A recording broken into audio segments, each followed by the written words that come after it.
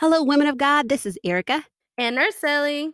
and we want to welcome you to the Upstream Pursuit podcast, the leadership podcast for Christian women going against the current.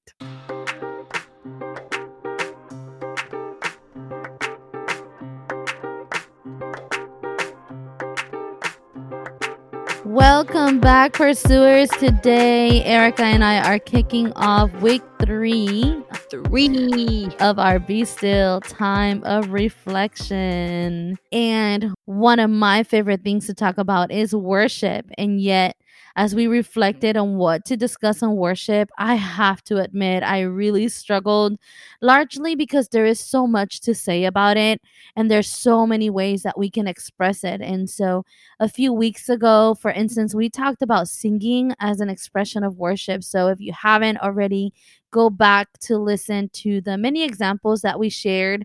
But there are many expressions of worship that don't require singing or playing at all. Yes, in fact, the first time the word worship appears in the scripture, there's no instruments or singing.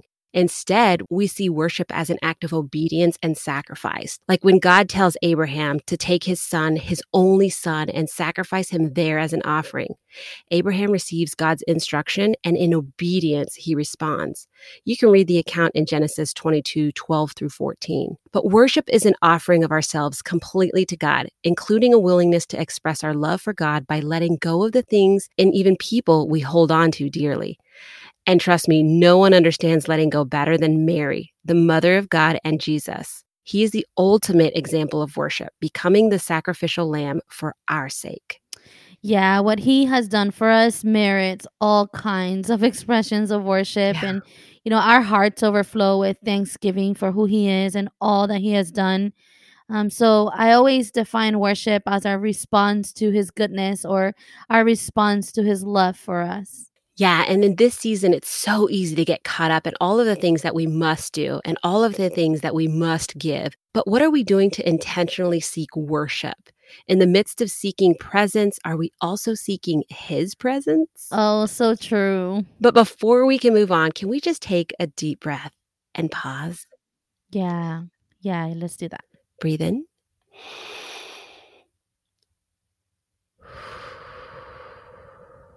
Exhale. I'm sort of loving these breaths. I'm not going to lie. I know. They are so, seriously, they do help you pause. And one of my favorite stories in scripture is recorded in Luke chapter 10, verses 38-42. And if you know me, you're going to know what this is because this is the story of Mary and Martha. And so let me read to you what it says. It says, as Jesus and his disciples were on their way, he came to a village where a woman named Martha opened her home to him. She had a sister called Mary who sat at the Lord's feet listening to what he said. But Martha was distracted by all the preparations that had to be made. She came to him and asked, Lord, don't you care that my sister has left me to do the work by myself? Tell her to help me. Martha, Martha, the Lord answered, you are worried and upset about many things, but few things are needed, or indeed only one. Mary has chosen what is better, and it will not be taken away from her. There are many things that we can do to worship God. However, Jesus shows us that sitting at his feet is an expression of love and of worship. That scripture hits the heart so hard. And sometimes we do things for Christ, but not in Christ. And Martha's doing good things. She's taking care of all the preparations to honor her guests. And yet Jesus calls them distractions, worries, being upset. This is obviously not to say that we're not to do anything ever. But what we are saying is that there is a time to do and another time to sit still. And Martha, from my perspective, is trying to be a good host and honor her guest. And Jesus still honors Mary's stillness, not Martha's busyness. So as we think about how we give of ourselves in obedience as an act of worship, think about some of these questions today. Is there anything keeping you from being still before God? And if so, what is it? Or who is it? What do you think of stillness as an act of worship? And what can you do today to make space to worship God in stillness? Yeah, those questions are so good. And I wrote a song about this Martha, Mary, or busyness, stillness, tension. It's a song about a conversation with the Lord in which I'm giving God an explanation as to why I'm so busy all the time. I let him know that the world and all my friends are broken and they need a helping hand, and I'm trying to do the right thing by him and helping them because my desire is to please God through it. But in essence, what I am also saying is that I'm their saving grace, that God can't fix it, only I can. And I know that some may judge my thinking, but the fact is that many of us have the same vice or struggle. Yes. And our attempt to do good things for God, we do it without Him. And like Martha, we acknowledge that He is present, but we don't take time to sit in His presence. And so, if you have not heard this song, we thought it might be a good time of reflection for you to hear it for the first time. And so, this song is called Mary. I know what I said, that today would be the day that I finally make a way for us to meet. But haven't you heard? There's a broken world out there needing of my serving hands, and I want to please you. My life is on demand. I hope you understand, but know that I wanna be married.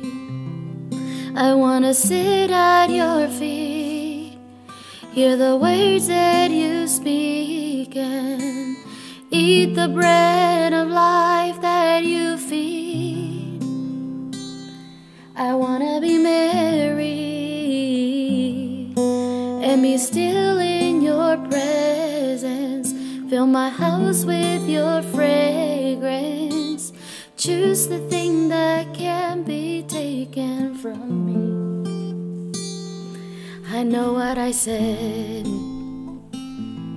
I put away all the distractions, that I crush all the idols, that I'd return to you.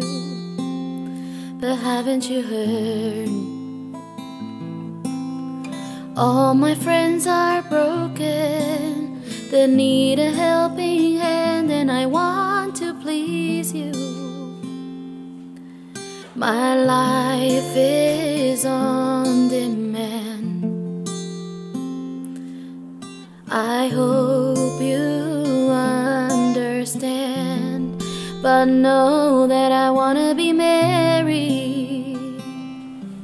I wanna sit at your feet, hear the words that you speak, and eat the bread of life that you feed. Oh, I wanna be married and be still in your presence. Fill my house with your fragrance. Choose the thing that can't be taken from me. I wanna choose the thing that can't be taken from me. I choose the one who can't be taken from me.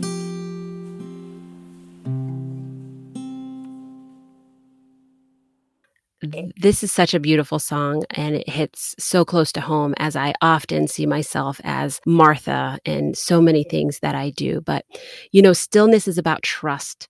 It is as much about loving God as it is about us receiving more of Him. It's about taking time to recognize the depth of His love.